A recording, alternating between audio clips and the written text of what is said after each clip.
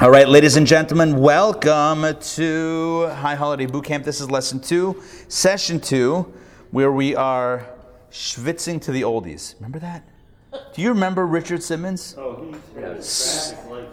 I know, right? By the way, here's a fun fact that I mentioned before, but not maybe in a little while.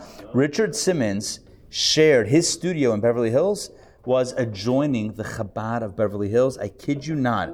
The old Chabad of Beverly Hills, they since moved. When you were davening Shabbos morning, Saturday morning, you would literally hear his studio. Back in his heyday, you're right, the last few years it's been some weird stuff going on. But back in the day, he was rocking and rolling next door to Chabad. You could go to Chabad, you could go to Richard Simmons, who's also Jewish, back and forth. Anyway, but this is boot camp. We call it boot camp because just like a boot camp is meant to supercharge you, get you in shape, this is intended to get us into spiritual shape for the holidays. As somebody said last week, it was you, right, Jody? It's the idea that, the holidays are approaching and we wake up and we're like, I don't know if I'm ready yet. This is how we get ready. So this week's topic, last week was Rosh Hashanah. This week is Yom Kippur. We are going to start with, my mother's not on yet. Is Lynn Gordon on?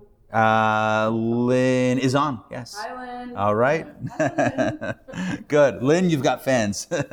All right. So here we go. We're going to start with Yom Kippur. I'm going to do the same thing I did last week. When I say Yom Kippur, what's the first thing that comes to mind? Don't filter. Yom Kippur. Or maybe filter, just in case.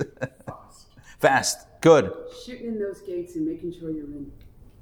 Getting inside the gates while the getting's good before the gates close. Good. What else? Atonement. Good. Guys, sorry, online crew, don't unmute. Rabbi Shem Tov. Rabbi Shem Tov? Baal Shem Tov. Ah. Baal Shem Tov. Oh, the Baal Shem Tov. Yeah. A lot of stories we study when we were kids in these days between Rosh Hashanah. A lot of Hasidic stories. Okay, that comes to mind. Good. I'm going to give you a better, give you a segue. Theological quagmire. Theological quagmire. Good. We don't believe in predetermination. Good. Good. Jeff is asking a great question. We don't believe in predetermination. You said, what does it remind you of? I said, This is the quagmire. Right. How do we reconcile predetermination, Yom Kippur, determine what's going to happen for the rest of the year when we think about... We'll become Lutheran. Not yet. Good. Any other themes come to mind? Themes, Yom Kippur themes. The shofar. Shofar at the end, that means we can eat. When that shofar blast happens, that's a good sign. Good. Excellent. What else? Napoleon. Say it again? Napoleon's March. It's a Chabad custom to sing the song that we call Napoleon's March. As a victory song. We end Yom Kippur services with an upbeat melody. What about white? We wear white on Rosh Hashanah. What else? What else comes to mind for me? I'm sorry, Yom Kippur. Yom Kippur, we wear white. Plastic shoes, right? We don't wear leather shoes. Good. All right.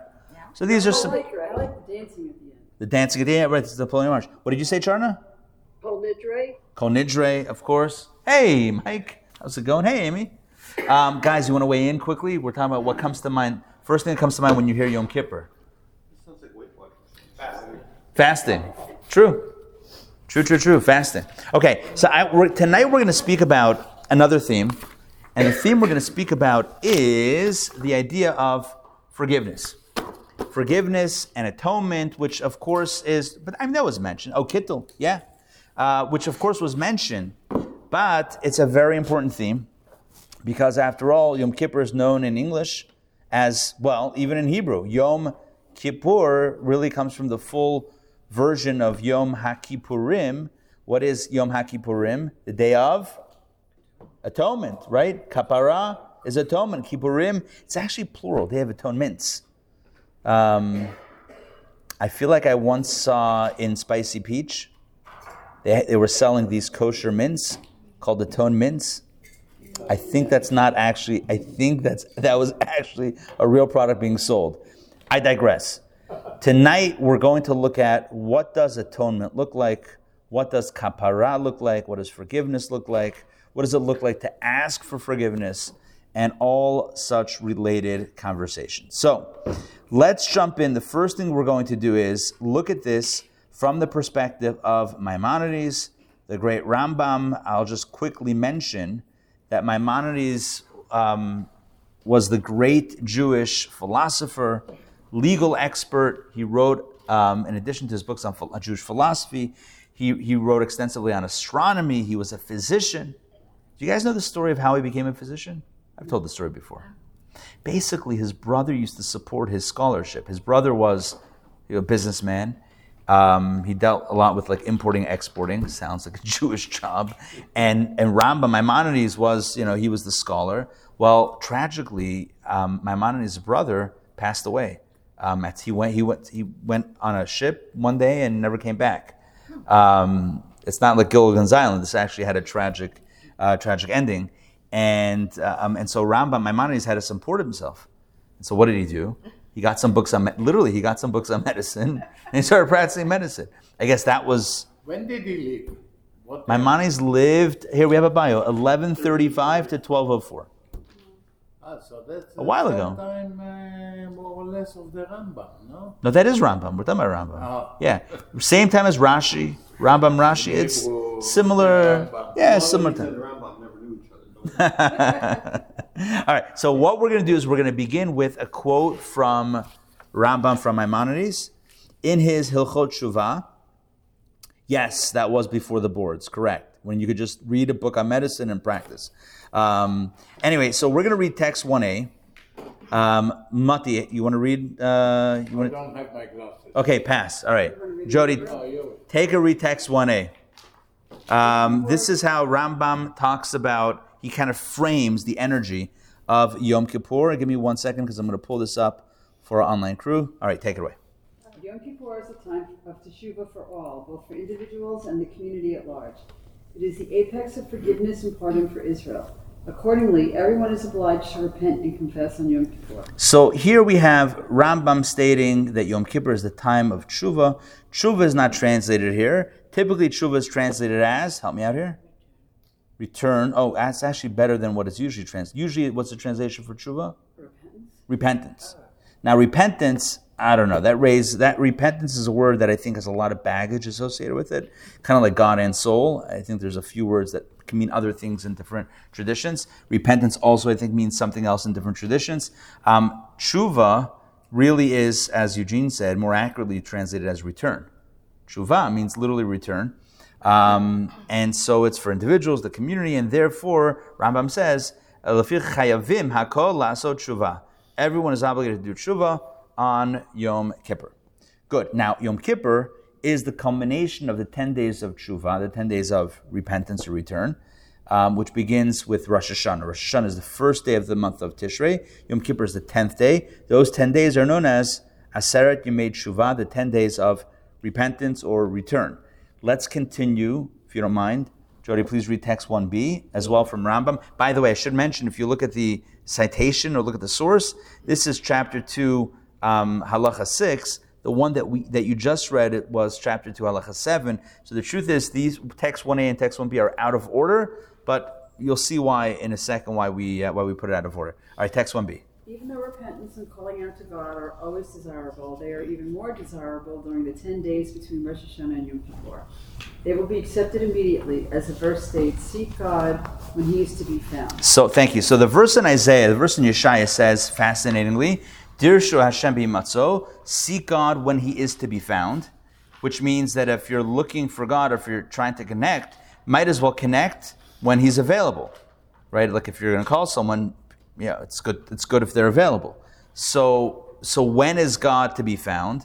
So our tradition has it the 10 days between Rosh Hashanah and Yom Kippur. Between doesn't mean in between, it means including, right? Rosh Hashanah and Yom Kippur, those 10 days are known as special days, 10 days of Tshuva, and that is when God is to be found, and when our Tshuva, when our return is that much more effective.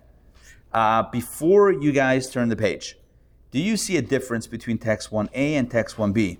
What is the difference? This is like a critical analysis question.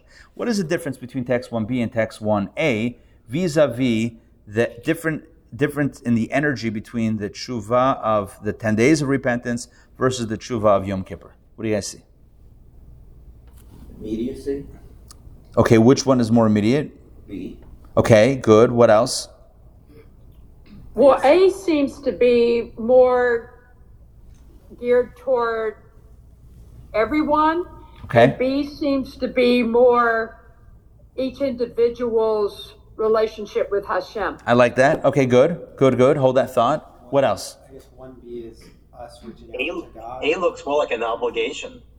Oh, A looks like an obligation. Good. Hold that thought, David. Mike, what were you saying? Let's say 1B is there's more of us reaching out to Hashem. Good. And 1A, it's more of Hashem being, I guess, present for us. Okay, so one is more the individual's initiative, whereas that's 1B. The 10 days of repentance, the individual initiative. Hashem is available, but it's still us, our initiative, whereas 1A is more about the time itself, is evoking that. And I like what David said as well. David said that 1A seems to be is an obligation, whereas 1B is not mentioning that. And the truth is, that's actually the angle that I want to focus on. In other words, when you look at text 1A, you do see a big difference between text 1A and text 1B. In text 1A, Rambam writes, Maimonides says, accordingly, the last sentence over there of 1A is, everyone is obligated to repent and confess in Yom Kippur. In other words, it's a day, it's a time of tshuva, time of return or repentance, and therefore everyone is obligated to repent. Okay, it's an obligation. Whereas 1B is saying the 10 days of repentance, or if you want to do it, it's a good time to do it.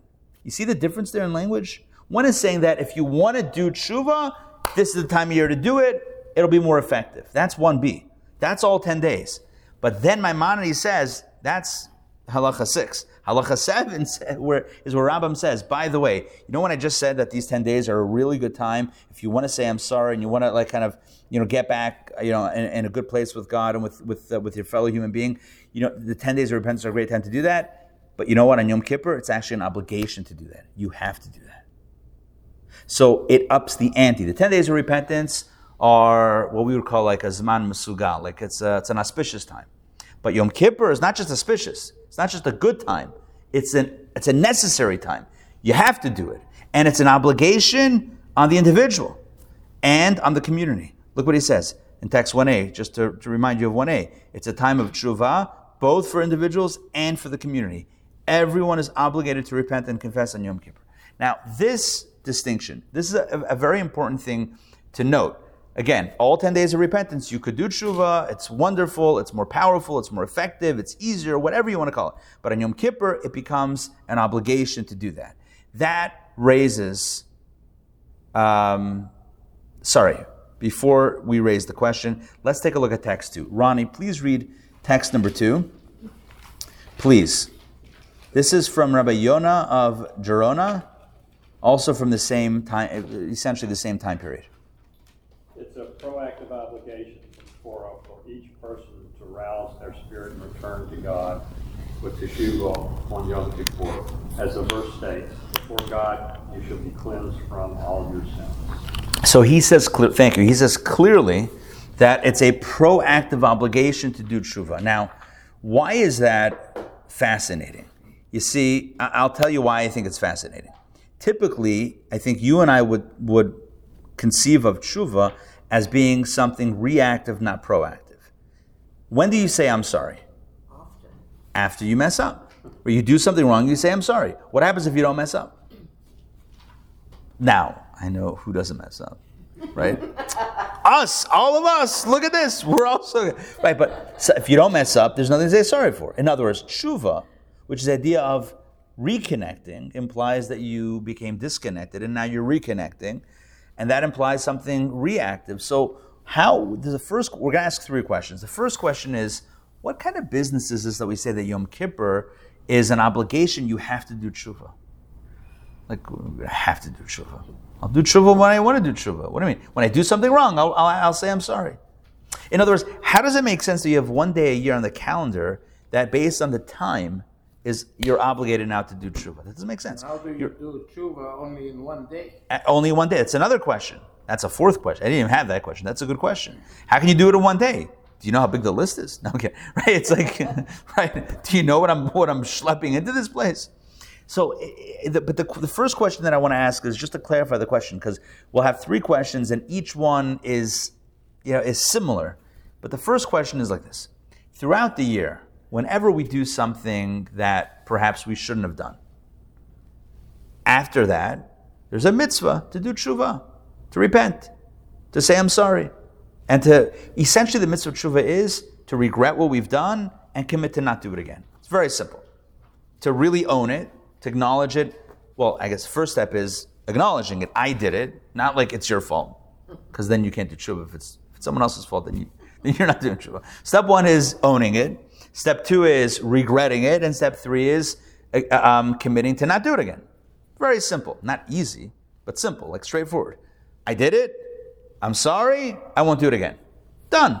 When do you need to do that? After you messed up, after you did something wrong. You say, I'm sorry. This is what I did. Not going to do it. This is what I did. I regret doing it. Not going to do it again. That is the 3-step process of tshuva that's done. That should be done after we engage in missteps and mistakes. Whether it's in our relationship with God or relationship with someone else, whatever it is, tshuva should come as a reaction to what we've done or haven't done. So the first question we're asking is, so then what is Yom Kippur? A day on the calendar that everyone is obligated to do tshuva? Why? It's like the Chabad conference in New York. They have a big banquet after a whole weekend. It's called the Kinus HaShluchim HaOlami. It's the grand international gathering of Chabad rabbis. There's a picture in front of the 770 Eastern Parkway. You guys know 770 Eastern Parkway, the main Chabad shul, where all the Chabad rabbis are standing there, thousands of guys. It literally becomes a Where's Waldo, because everyone's wearing can you imagine a bunch of Chabad rabbis all wearing black hats, all with beards, pretty much everyone with glasses.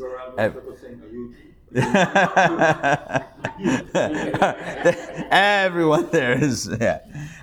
Anyway, so at the banquet on Sunday evening, there's a part, I think the year 1, it was indeed spontaneous, but literally on the program is spontaneous dancing. It's like, okay, and now the spontaneous dancing, right?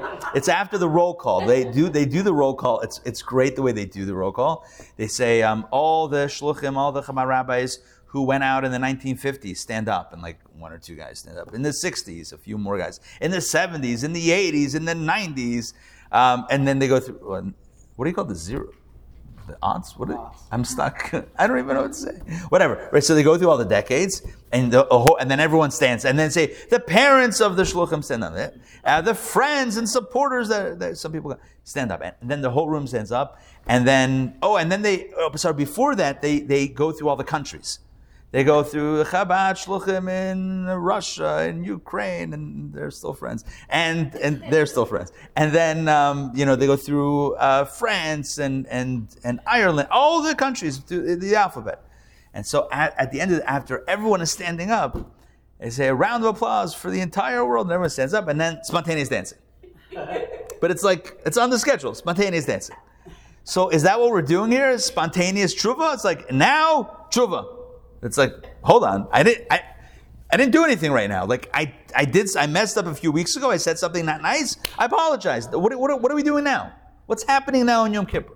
Yom Kippur is now the day of tshuva, and Rambam says, remember, Maimonides doesn't say like if you have some outstanding thing that you need to fix up, it's a good day to do it. That's the 10 days of repentance. On Yom Kippur, it's an obligation for everyone to do tshuva. I'm sorry. I already did it 2 months ago. What do you want from me now? Like, why is it an obligation now? That's question number 1. Question number 2, again, is a similar question. Question number 2 is, question number 1 is more about the timing. Why is it that Yom Kippur is now the time to do tshuva? It seems like tshuva should be something that happens throughout the year, whenever on an as-need basis. Question number 1. Question number 2, Rambam says that tshuva is for everyone. That the obligation of tshuva is incumbent on everyone. Every single one of us has to do tshuva on Yom Kippur. And then again, it's a similar question: why? What if I don't have anything to do tshuva for you? I think because he wants everybody to be humble and have humility, and wherever you are, economically, socially, politically, everybody's in the exact same place. I don't know. We can all wear blue parkas if it's all about equalizing everybody. The question really is, no, I'm not. I'm just saying to bring the Messiah, the Mashiach. Yeah. They said that all Am Israel have to do tshuva. To keep Shabbat. Right. the same Shabbat, and then the Mashiach will come. Yeah. So maybe on the same token. Yeah, but that's bring everyone to shul together. But what's this tshuva business? I understand. It's a good thing about equalizing, getting everyone on the same page. But it still seems to be tshuva. No, you were saying is good. But we just want to push a little. But we want to. The idea here is we want to really push against this. Because the goal tonight is to completely reframe our understanding of Yom Kippur, like what it's about and what we're supposed to do on the day. Because there's what we learned as kids, and then what we learned, every year when we go to synagogue and we hear, a sermon or two. But there's really a deeper angle on this holiday that I feel is underrepresented in explanation, and that's what we're going to get to, ideally tonight. So again, question number one is, why is tshuva obligatory on a certain day on the calendar? Again, it's like spontaneous dancing. At like 6 p.m., we're going to dance spontaneously. It's like on Yom Kippur, we're all going to do tshuva. Why? When I need it, I'll do it. What's with Yom Kippur? The question number one is about timing. Question number two is about the individual. Everyone has to do tshuva. Well, what if I didn't do anything wrong? Now I know what you're thinking. Everyone has something to do tshuva for. Everyone's done something wrong. Yeah, but again, if the person did tshuva for that thing last week, why would they need to do tshuva again on Yom Kippur? Right? What if they didn't do anything? What if conceptually, what if theoretically, somebody didn't get into trouble, didn't really, mess up in between, 3 days before Yom Kippur and Yom Kippur, and 3 days before Yom Kippur, they made amends and they apologized and they, cleaned up their act and it's all clean. Do they still have to do tshuva on Yom Kippur? According to Rambam, yes. Maimonides says yes, but why? Community, right. So I think that's a similar response. Community, when you do it yourself. Individually, so it's all together. By the way, and to support that, we're going to go at a bit of a different angle, but again, to support that, because it is a good point, the confessional prayers that we recite on Yom Kippur are always said in the plural. We have sinned. We have transgressed. We. Marsha. Okay, right. It's always about we as a collective and not me as an individual. So there is the idea of communion, which is true. And some say that really, even if you have nothing to atone for and nothing to say sorry for, you still stand up because you're aligning yourself with the other fellow who may have something to clean up. But it seems like and all that is true. However, it seems like from Rambam, from Maimonides, that the emphasis is that every individual has what to do tshuva for, and the question is, how do we know that? And what if the individual doesn't have anything right now to atone for? Do they still have to do what's the energy for them on Yom Kippur? Do they still have a space? So again, both from the perspective of time and also from the perspective of the individual, Yom Kippur seems to be this enigma. In the context of time, why this day more than other days? Kind of like to evoke the Passover question, right? Why is this day different than all other days? You guys know the story with Rabbi Lord Jonathan Sachs? I see some knowing glances. Basically, he was knighted by the Queen a few years ago. He passed away a few years ago, but before that, he was knighted by the Queen. And so after the ceremony, so she went over to shake his hand. And he said, "I'm sorry, I can't shake your hand. I'm an Orthodox rabbi." So she turns to one of her guards and says, "Why is this night different than all other nights?" That never happened. That's a joke. Anyway, the point of the matter. That's a real story. That's not a real story.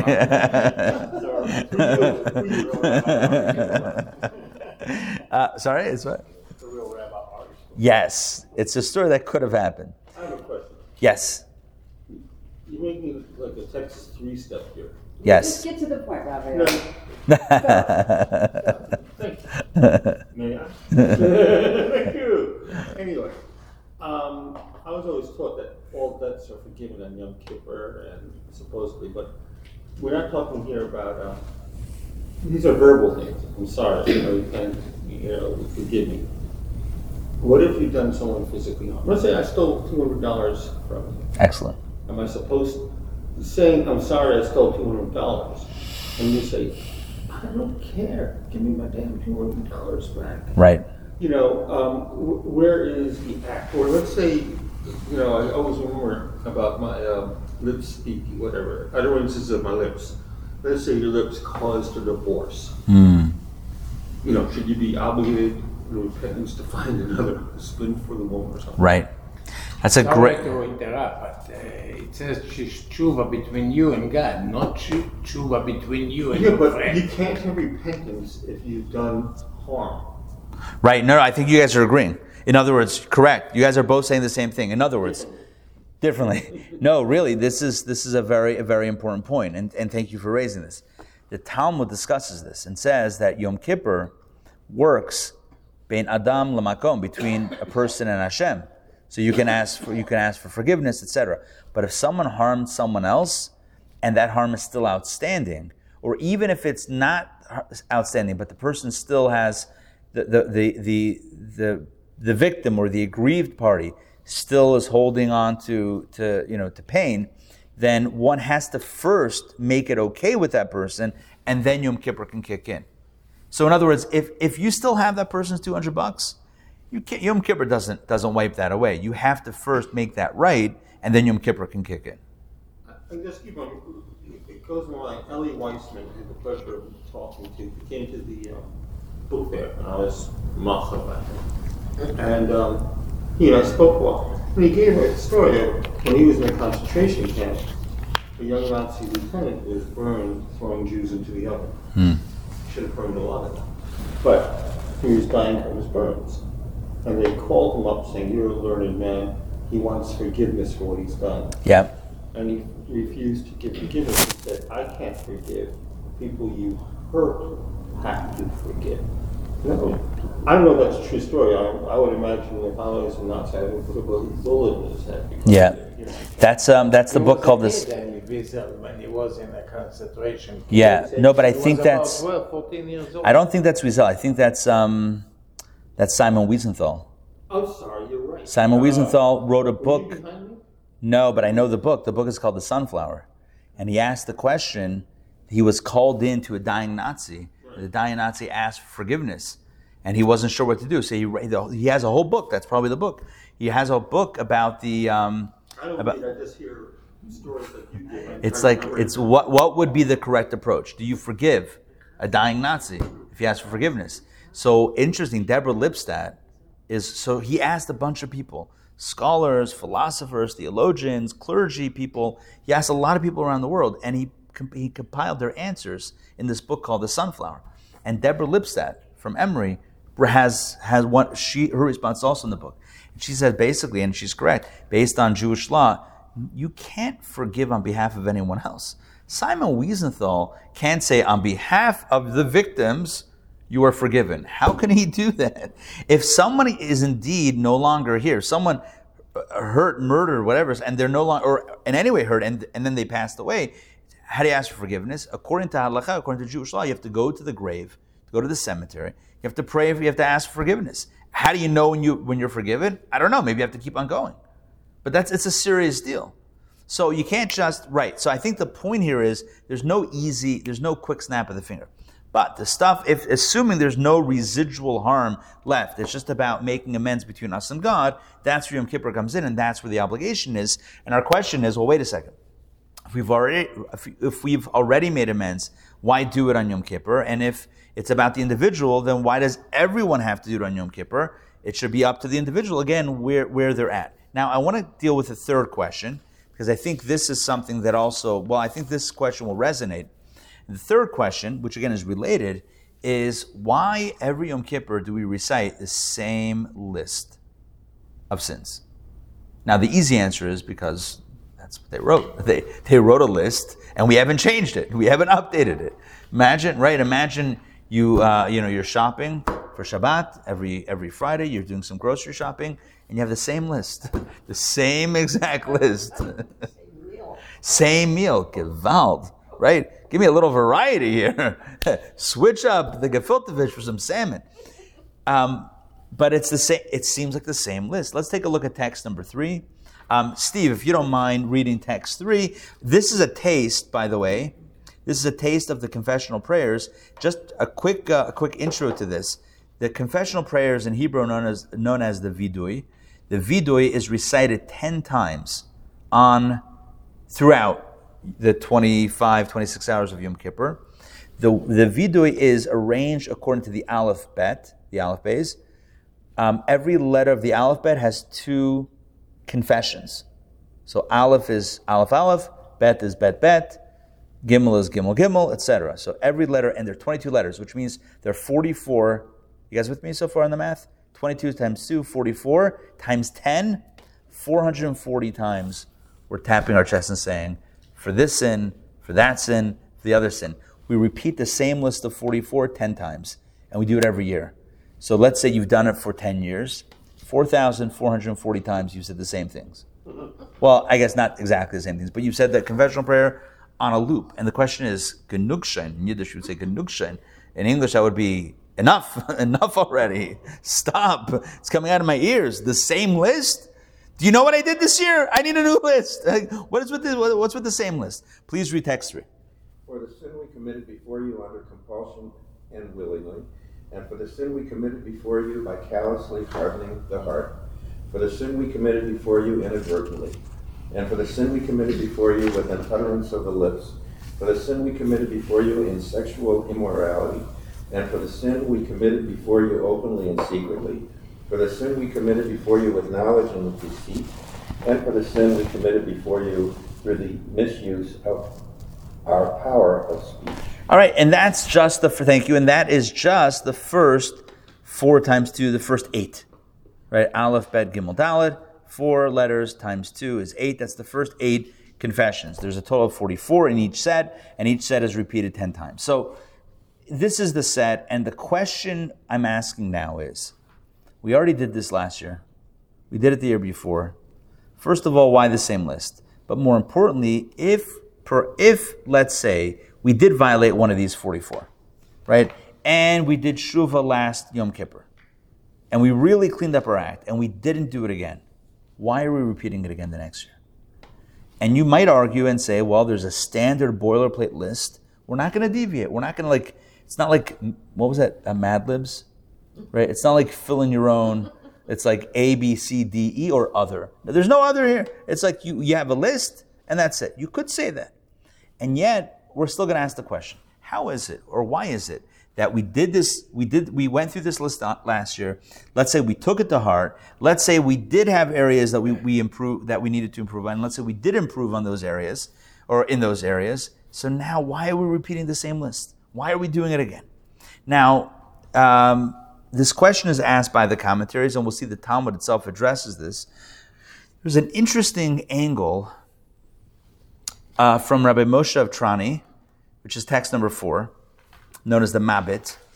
We're going to read this in a minute, but again, to understand the answer that he gives, let's understand the question. The question is, if we already did Shuvah last year on this list, why are we doing it again? Does that imply that we still need to fix it? But we already, let's say we already fixed it, why are we fixing it again? What's going on? So text number 4 gives a perspective that ultimately we're not going to stick with, but it's an interesting perspective. Jeff, if you want to pass? Eugene. Eugene. Just to hear your accent. Read text 4 and 5. Just to hear the accent. Okay, text 4. Text 4. A person isn't required to do teshuvah for past sins for which they have already repented, but they are certainly required to repeatedly articulate them so that they don't ever repeat the same mistakes. But as far as teshuvah is concerned, the person has resolved never to repeat the mistake, and they have acknowledged that it was that wily snake, the evil tempter, who seduced them then. So their original teshuvah for that sin remains in place. I love how it calls it the wily snake, like Wile E. Coyote. That's all I'm thinking. But who was that? BB? Who was that? Roadrunner. Wile E. Coyote. Remember that? Huh? Was it Santa Fe? Of course. Really? Everything's Santa Fe. Really? We're coming full circle. Look what the Mabit writes. The Mabit says like this: you did Shuvah last year for this list. You have 44 sins. Let's say you did Shuvah for this. So why are you doing it again the next year? Because it's in the prayer book? But why? He says, look, even if you did Shuvah, and let's say this past year you didn't repeat any of these sins. Let's say you stuck with your commitment to not repeat these things again. You still read it. Why? To remind you about the list, not to do it again. So it's not that you're asking tshuva. It's not like you're actually repenting for these things. You're reminding yourself, these are the things that I'm going to continue to stay away from. That's his angle. However, it doesn't seem on Yom Kippur that when we say, forgive me for this sin, that sin, and the other sin, that we're only doing it as a reminder. It seems like we're actually asking for forgiveness, right? I mean, the simple meaning of the prayer, right? Please forgive us for this sin, for that. I'm doing this because the custom is to tap our chest when we do this, right? For this sin, for that sin, for the other sin, forgive us, atone for us, right? That's what we say in the prayers. So it doesn't seem, it's a beautiful idea that he's saying. It's not asking for forgiveness, it's just a reminder. But it doesn't seem to be. If you open up the prayer book, it doesn't seem to just be a reminder. It seems like we're actually asking for forgiveness. So to get a deeper understanding of this, we're actually going to go all the way back to the Talmud. Now you might ask, why don't we start with the Talmud?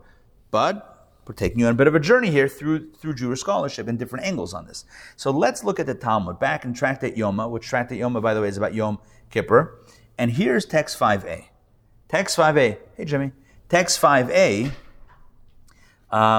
is going to be text 5a, and the next few texts are going to be very, very important. We'll pass to Mike. Mike, take it away, please.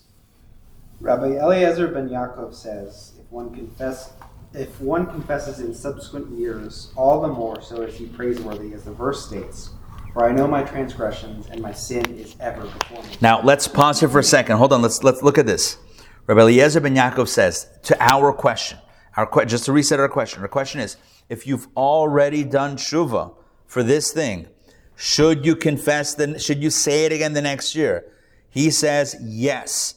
If one confesses in subsequent years, all the more so is he praiseworthy. In other words, do it again. Even though you've already cleaned up that area, confess again. Why? Because he quotes a verse from Psalms, I know my transgressions, and my sin is ever before me. What does that mean? What's he saying? Sorry? Don't forget. So again, that's how the Mabit says. The Mabit says, don't forget where you came from, remind yourself about this list, but it seems like it's going a little bit deeper. The truth is, take a look at how Rambam, if you don't mind, please read text 5b as well, Mike, and this will really emphasize the question. Sins confessed on one Yom Kippur should be confessed on another Yom Kippur, even though one remains steadfast in their repentance. As the verse states, for I know my transgressions, and my sin is ever before me. So again, you confessed on one Yom Kippur, you confessed last year, and you remain steadfast in your tshuva. You didn't backslide into that area. So you confessed, you said, I'm sorry, you did tshuva for that area, and the whole year you were strong. You should still confess again. Why? For my sin is ever before me. It's always before me. What does that mean? That's not. There's a conflict. Because Leviticus says, before God you'll be cleansed from all your sins.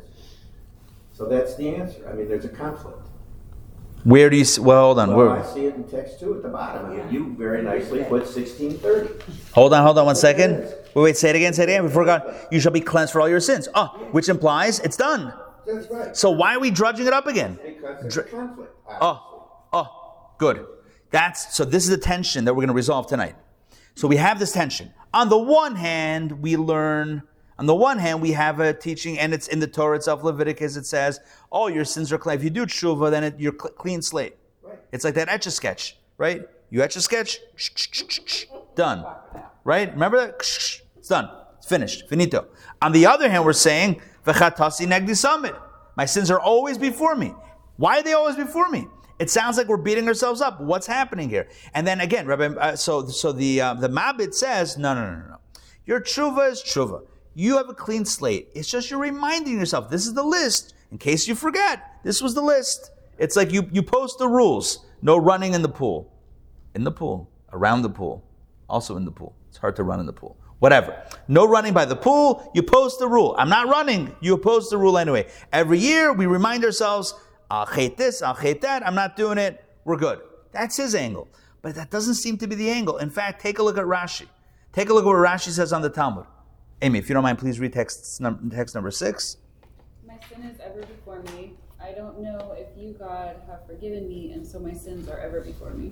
This sounds like some good old Jewish self-beating oneself up, right? Look how Rashi understands it. Why is my sin ever before me?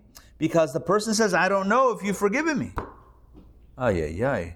This is like, what do you call this? Jewish neuroses or whatever it is. Well, I forgot the language. This is like paranoia. It's like, I don't know if I've been forgiven, so therefore I think that I'm not forgiven, so that's why I'm confessing again this year. Is that what's really going on? Seems to be that we seem to be missing something here. I don't see a conflict here, because even though in one Kippur we did everything, but all year long we taught bad things and everything. True, but yeah, fine. Okay, but let's say in this area I was clean. Let's say in this area I was clean. Do I still do it again this year? The answer is yes. Why? So we say, so the answer is because my sins are always before me. What does that mean? I want to share with you a perspective that I think is going to resonate, and I think this perspective is really going to change the way we understand Yom Kippur from beginning to end. And here's the perspective.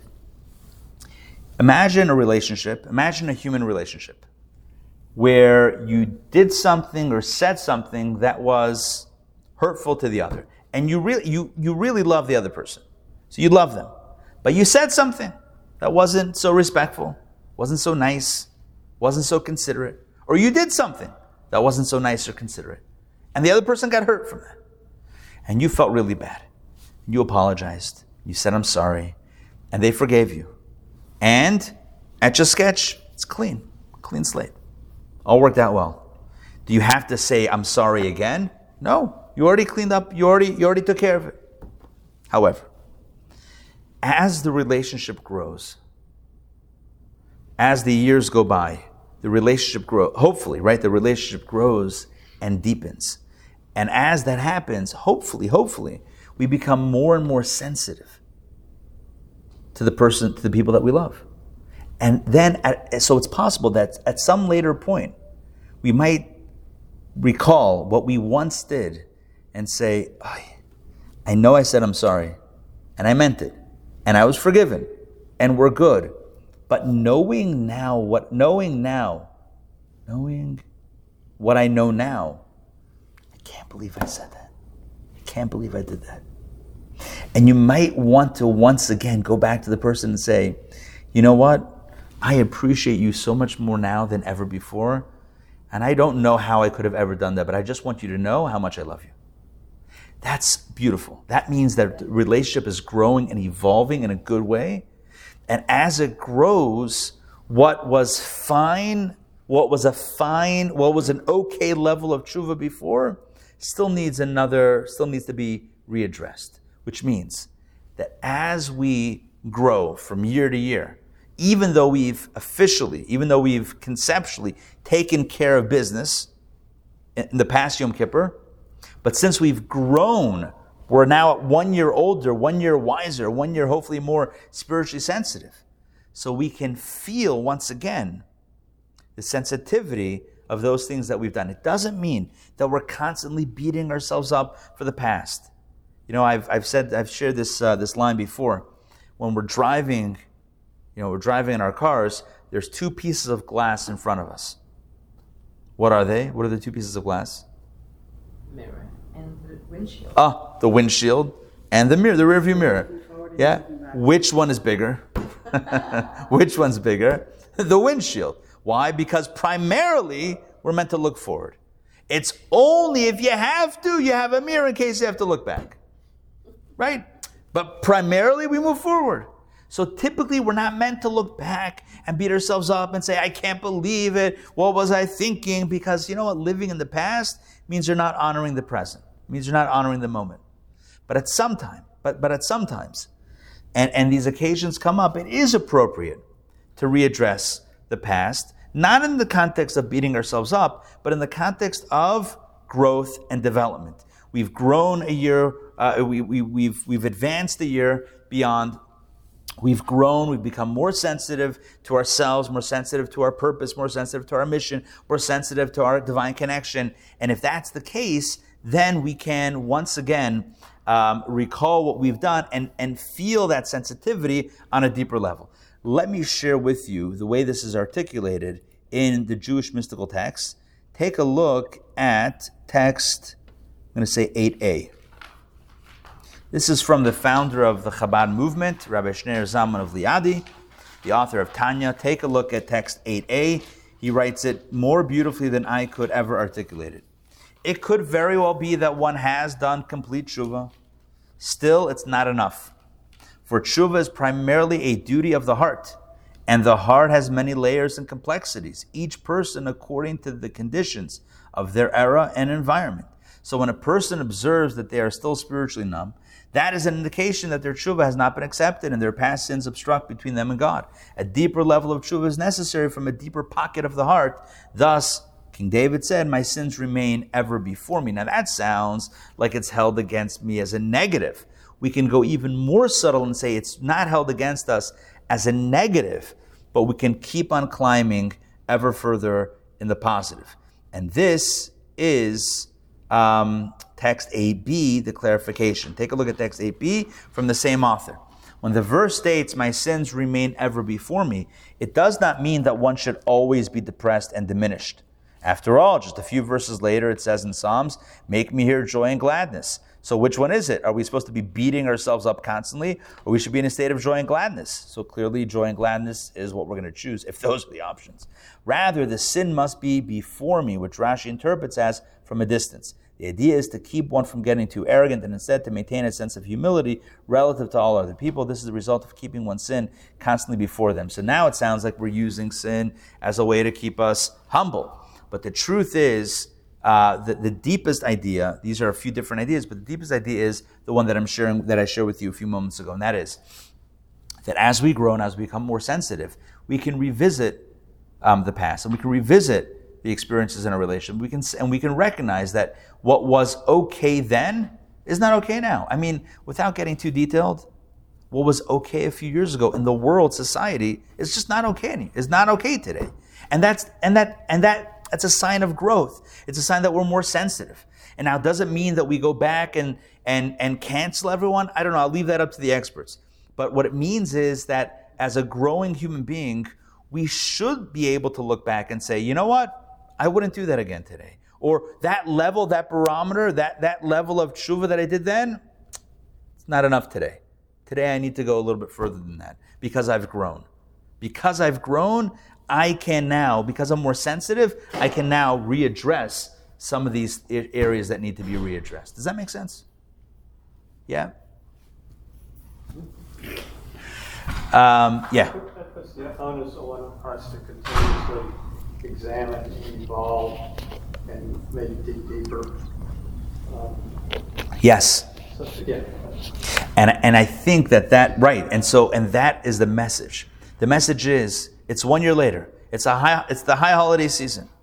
It's a wake-up call, and we're supposed to ask ourselves, if we're 1 year ahead than where we were last year, if it's 1 year later, then the question is, have I grown to appreciate Hashem, the other people in my life? Have I grown to appreciate them more so that I am more sensitive to them and to what I've done or haven't done? And that's the question that we ask ourselves on Yom Kippur, which answers all the questions. Let's go back to your etch a sketch thing. Yeah. I think this is much more of a Jewish thing too. You're never fully racist. There's always straight. It's true. What do you about that? You're right. You're right. Because I grew up on it. Well, yeah, but it's not just etch a sketch. I'm doing drawing now. No matter how much you erase, it's still a trace of what you drew before. You go through any great painting, go to an X-ray of it, you'll see there's another piece. Layers.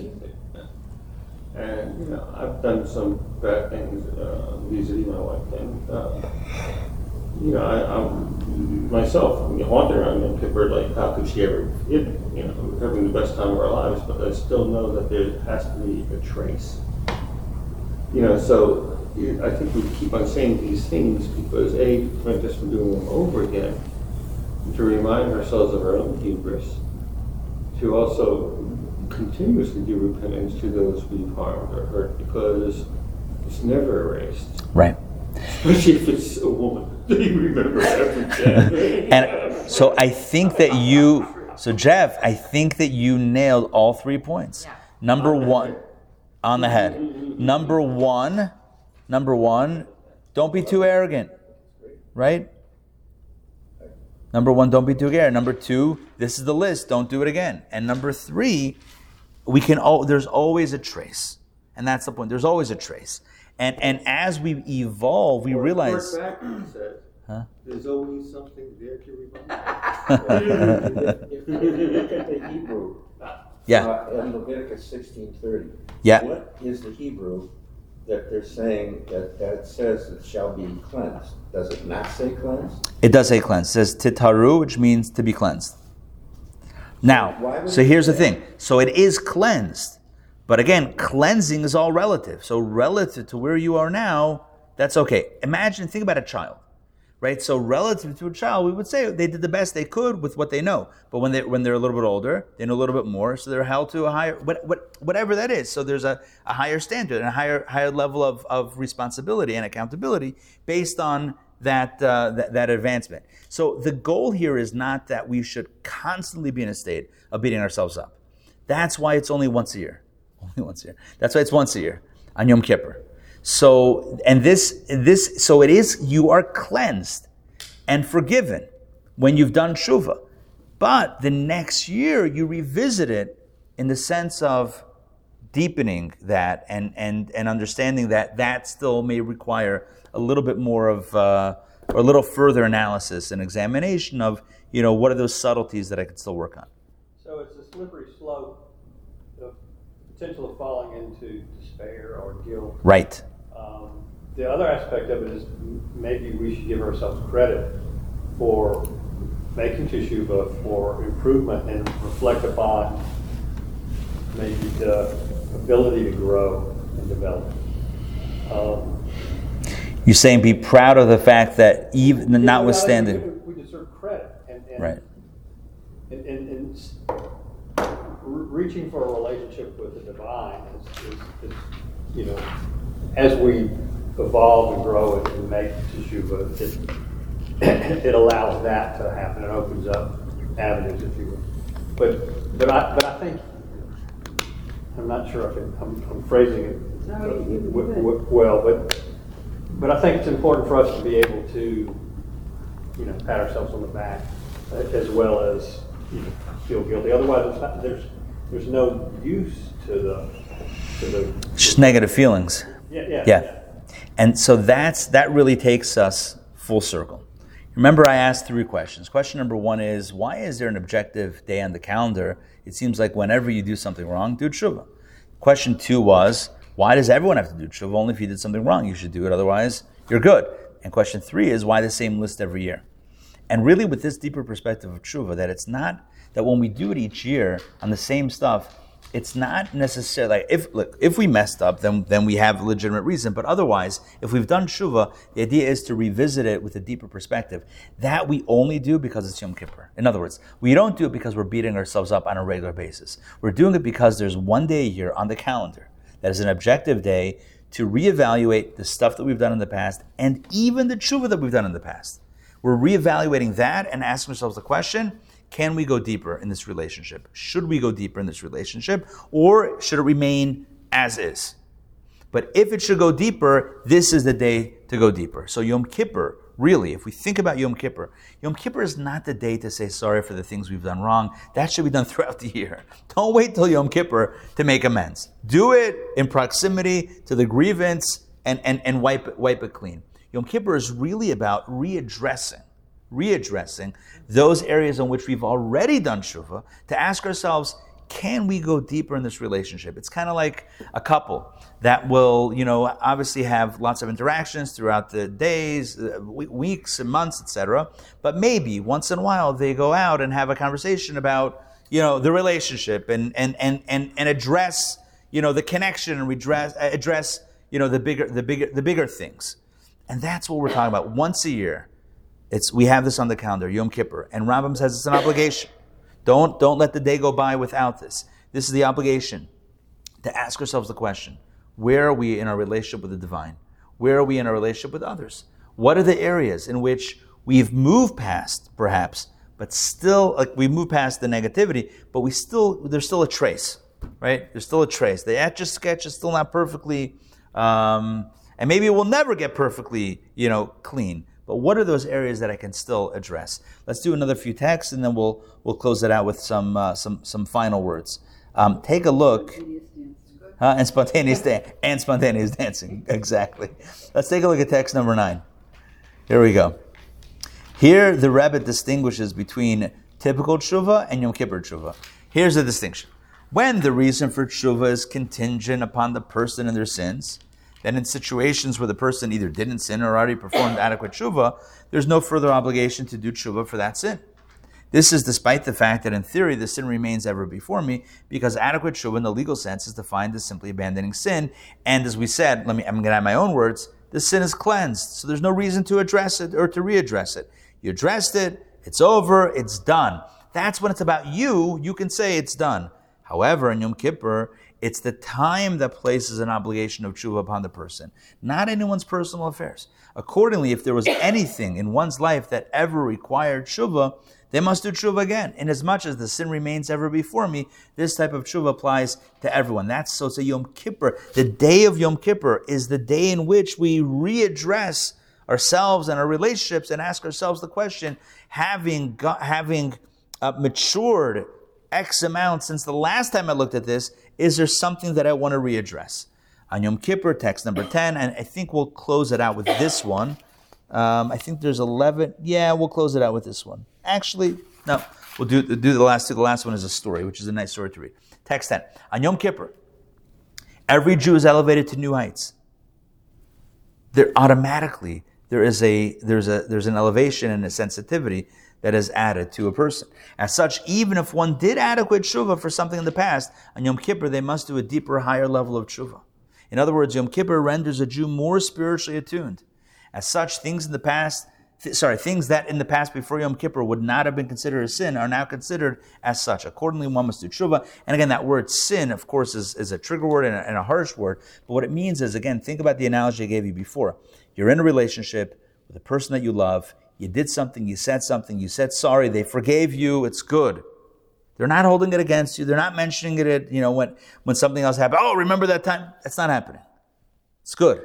However, as you get older, as you get more mature, as you become even more and more in love with that person, as you become more sensitive to them, it might be prudent to readdress or to reevaluate and say, you know what?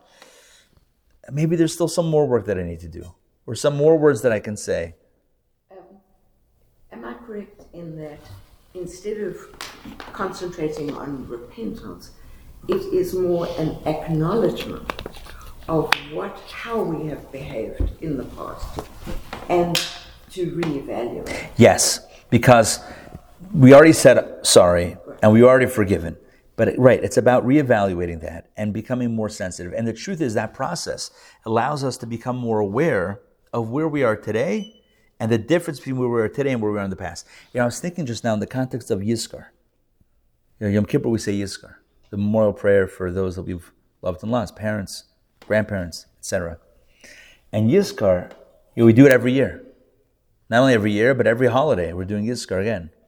And the question is, we did Yizkar. Why are we doing it again? And the point is not to have the same memories. But since we're growing, so the relationship that we have with our loved ones, even though they're no longer physically here, that relationship can deepen as well, and ought to deepen. As we mature, our perception of that relationship also matures. And so it's a different relationship. It's a different type of relationship. It's definitely more challenging in ways, but it definitely matures in other ways. And I think that's the idea of a living and growing relationship, is that it's not static. It's not stagnant. You can't just say, well, we already spoke about that last year. I don't need to speak about it again this year. We do need to speak about it again because we're growing individuals, and therefore it's a dynamic, not a static relationship. And speaking of dynamic versus static, take a look at text 11. This is a beautiful story.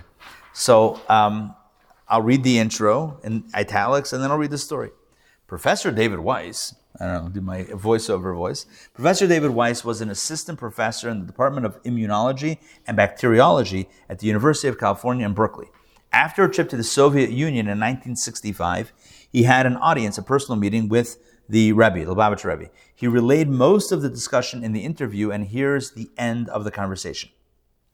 And now this is a quote from Professor Weiss. At the end of the audience, I was so profoundly impressed that I was moved to say to the Rabbi, I am not as exact in my Torah observance as some others. I do pray 3 times a day, but not always with a minyan. And I'm not always as careful about observing the commandments as the people who are your emissaries, shluchim, the rabbis. But I would just like to know, who can call himself one of your chassidim, one of your disciples? The Rabbi responded, it's very simple. Somebody who can say at the end of the day that he has advanced a small step higher than he was at the beginning of the day, I would be happy to call that person a chassid of mine. How beautiful. It's not about where you are. It's about, did you advance? Are you growing? His statement contained a very powerful message. And ever since then, I've tried, though I have not always succeeded, to be the kind of person who's able to look back at the end of the day and say, I've risen today by a small step. I think that's a beautiful goal. And that's really the message of Yom Kippur. Right? That's the message. You did it last year. You said 440 confessions last year. You did the whole 44 times 10 times. You did the whole list again and again and again. Why are we doing it again? We did it. We're not repeating it. We're good, right? We're good. The answer is yes, we're good. But we should be growing. And if we're growing, then we're looking at the same thing from a different vantage point. Let's say you're in Santa Fe. Let's say you're in Santa Fe. What's the most beautiful sight in Santa Fe? The mountains. Right? Let's say you're standing... Yeah, they're called. Sangre de Cristo. Yeah. Is that what they're called? Two of them, and the Hamas. Blood of Christ. To mix metaphors. Turns copper. Oh, good. Perfect. I was waiting for something. So let's think about time. So you could look at the mountains at 12 o'clock. At 12 o'clock, and they look one way. At 4 o'clock, they look a different way. At 8 o'clock, they look different. And that's the point of this entire conversation. The point that I'm trying to convey tonight is, point that Chassidus, that Kabbalah explains about Yom Kippur is the same thing. When we look at our actions, in one light, it'll look a certain way. When we look at it again in a different light, it's going to look different. So every year when we readdress, and typically we don't look backwards. You don't check the mirror. Typically we move forward. We do something wrong, sorry, forgiveness, and we keep on moving forward because we have a lot of things to do. Yom Kippur is the one day a year in which we're told, turn backwards. Typically, you know what happens when we turn backwards? Like Lot's wife? Yeah, also. What happened to Lot's wife, remember? She turned into salt. Pillar of salt. She froze. Typically when we turn backwards, we get stuck. She got stuck in place. That's typically what happens. So Judaism says, don't look back, look forward. Keep on moving forward. However, in Yom Kippur, it's prudent one day a year, which we look backwards. Not to beat ourselves up, God forbid, but just to look at things, like you said beautifully, in a new light. In the sunset, right? Or whatever it is. In a different light, things look different. And that's what we're doing in Yom Kippur. Looking at things from where we are today, because we're advancing every day and every year, looking at the totality of our personal resume, our life resume, in the context of where we are today. Standing where I am today, what does my life look like? What does my past look like? What are the areas in which I might want to revisit and deepen? What are the areas, who are the people that I want to go over to and say, you know what, I was thinking, ... Who are those people? Not to beat ourselves up, but in the context of growth and advancement. So my friends, this Yom Kippur, let us recall this message, that it's about growth. It's not about beating ourselves up. It's not about becoming depressed. It's not about becoming despondent. It's not about my sin is ever before me, so I'm crushed by the weight of my past. It's not about being crushed. It's about looking at things from a clear vantage point. Where we are today, having advanced, having grown, looking at my past from where I am today, what is it that I can do to even more, to lift that piece of my past up ever higher. And with this, we will deepen our relationships with others, deepen our relationship with God, and be blessed with a Gemar Chasima Tova. What was that song? You mentioned the song before, but this is another song. Signed, sealed, delivered, I'm yours, right? That song? Yeah. Was that Stevie Wonder? There you go, Stevie Wonder. Signed, sealed, delivered. I'm yours.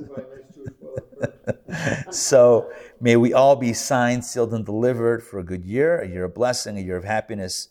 Nachas and gesund, which means good health, parnasa, a good livelihood, and all of the blessings that we need. And let's not allow Yom Kippur to go past just as another Yom Kippur, more prayers and more chest beating. It's a day in which we have a clarity. And from that clarity, we can revisit some things in a very cool way. Make sense? Excellent. All right. Thank you. Pleasure. Wow. Good. That's it. You guys were great. Oh, I don't know. I know the English term.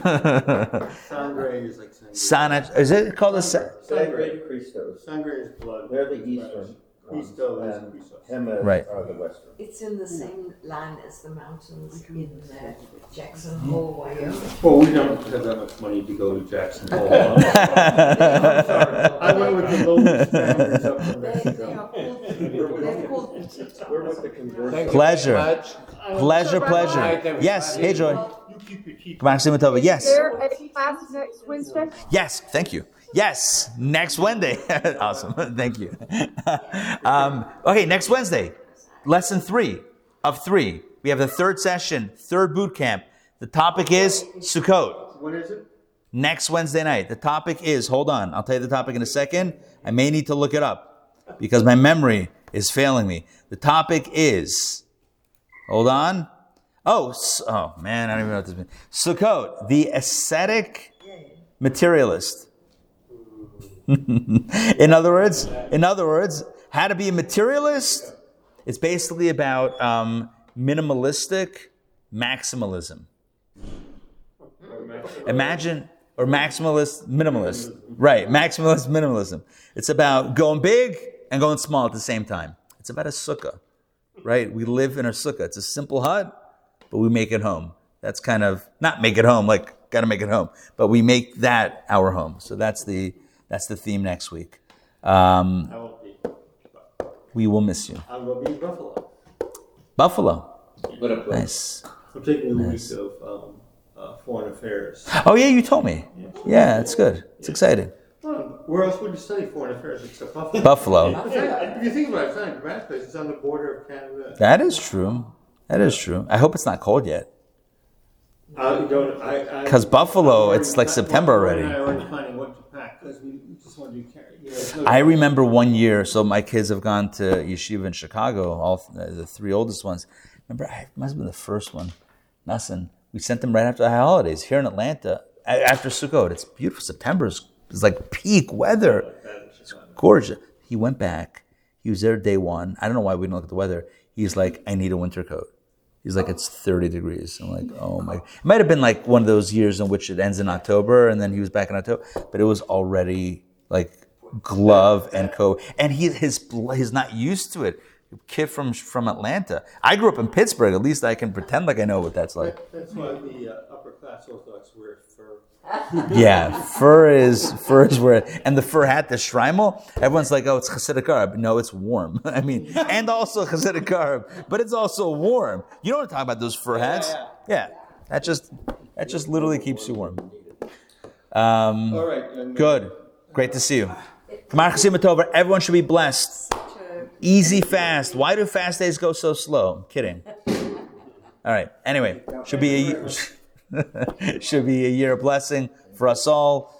Howard and Sharna and Ray, great to see you. Dr. Maxey, great to see you as always. Mark, Alex, Catherine, Joy, Lisa, and David, and Mom. Hey, Mom. My mom is here. All right. Good to see you guys. Laila Tov. Easy fast. See you guys soon. Bye. This was such a lovely lesson. Thank you. Totally shifted my whole... Well, that's